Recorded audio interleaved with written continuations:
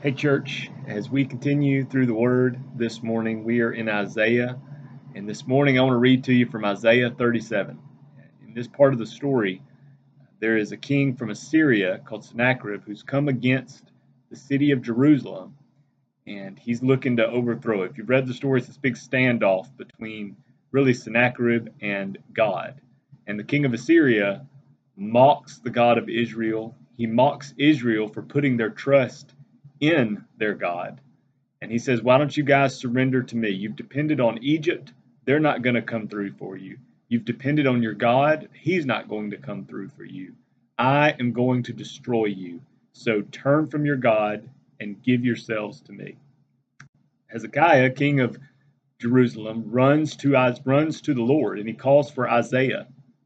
And he says, Isaiah, call to the Lord, figure out what God's will is in this moment of crisis, when this outside threat is looking to take over the life of God's people. And this is part of Isaiah's answer to Hezekiah, and it's strong. Listen to what he says in verse 31. Verse 31. This is Isaiah 37:31. God says, once more, a remnant of the kingdom of Judah will take root below and bear fruit above. For out of Jerusalem will come a remnant, and out of Mount Zion a band of survivors.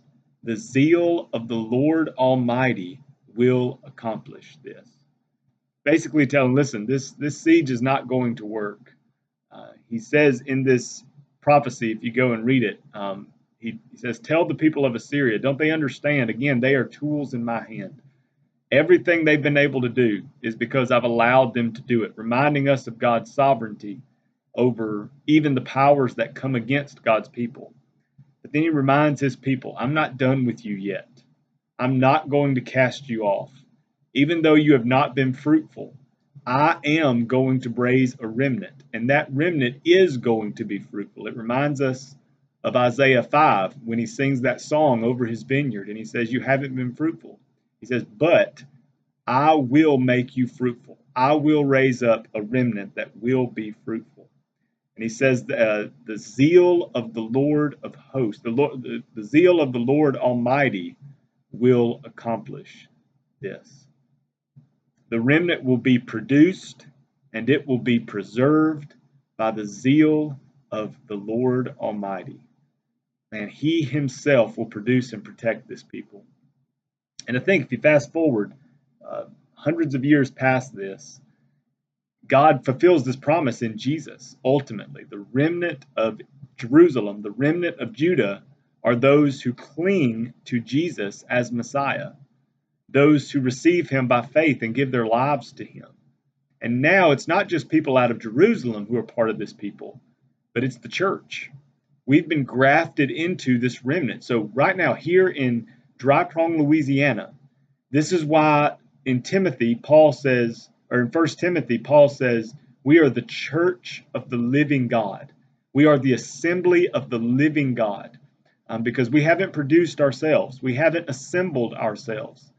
The living God has called us to himself, and we exist because the living God is like Aslan in the book of the Chronicles of Narnia. He's a roaring lion, not like Satan is a roaring lion, but he's a roaring lion that is pursuing his people, and he's calling us out of death. And through Jesus, we are clinging to Jesus, and that we are being grafted into his people. But he is the one who is assembling his people, and he's protecting his people. I want you to listen to these next few verses. He tells Isaiah, I'm going to produce this people and I'm going to protect them. He says, Assyria will not enter this city or shoot an arrow here.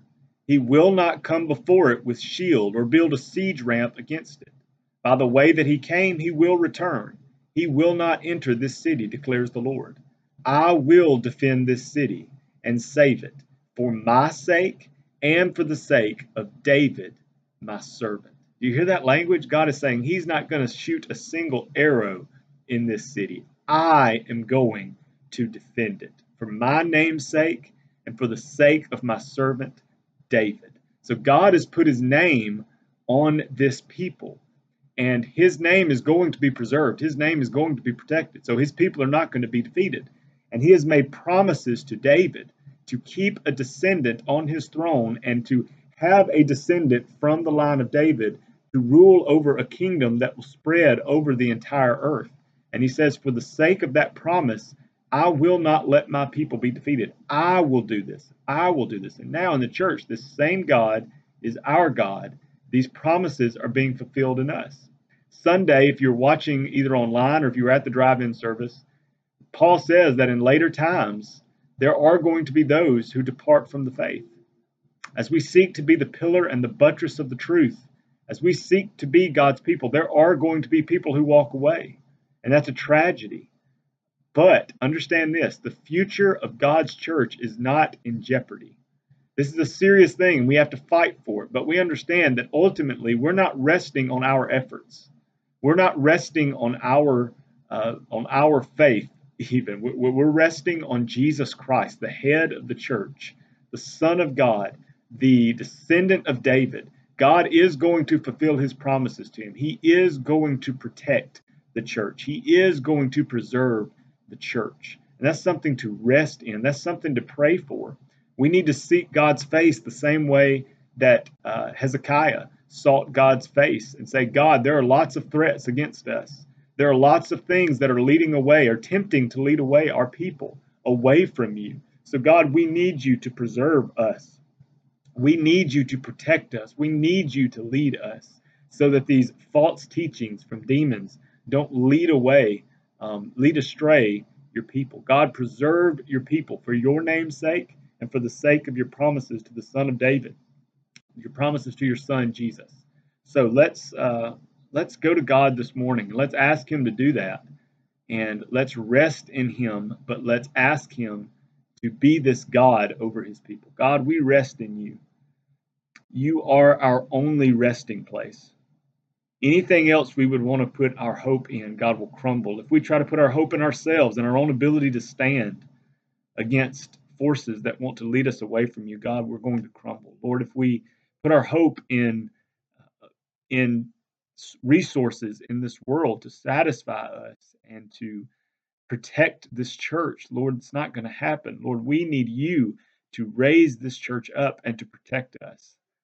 And God, you do. You've made promises to us. You've made promises for your name's sake and for the name's sake of Jesus over us. You've given him to us as the head of the church. You've filled us with your spirit so that your remnant will be produced and be preserved. Lord, we ask you to do this. God, please preserve our people. God, those among us who are really yours, God, preserve us from spiritual attack. Preserve us from desires in this world leading us away from you.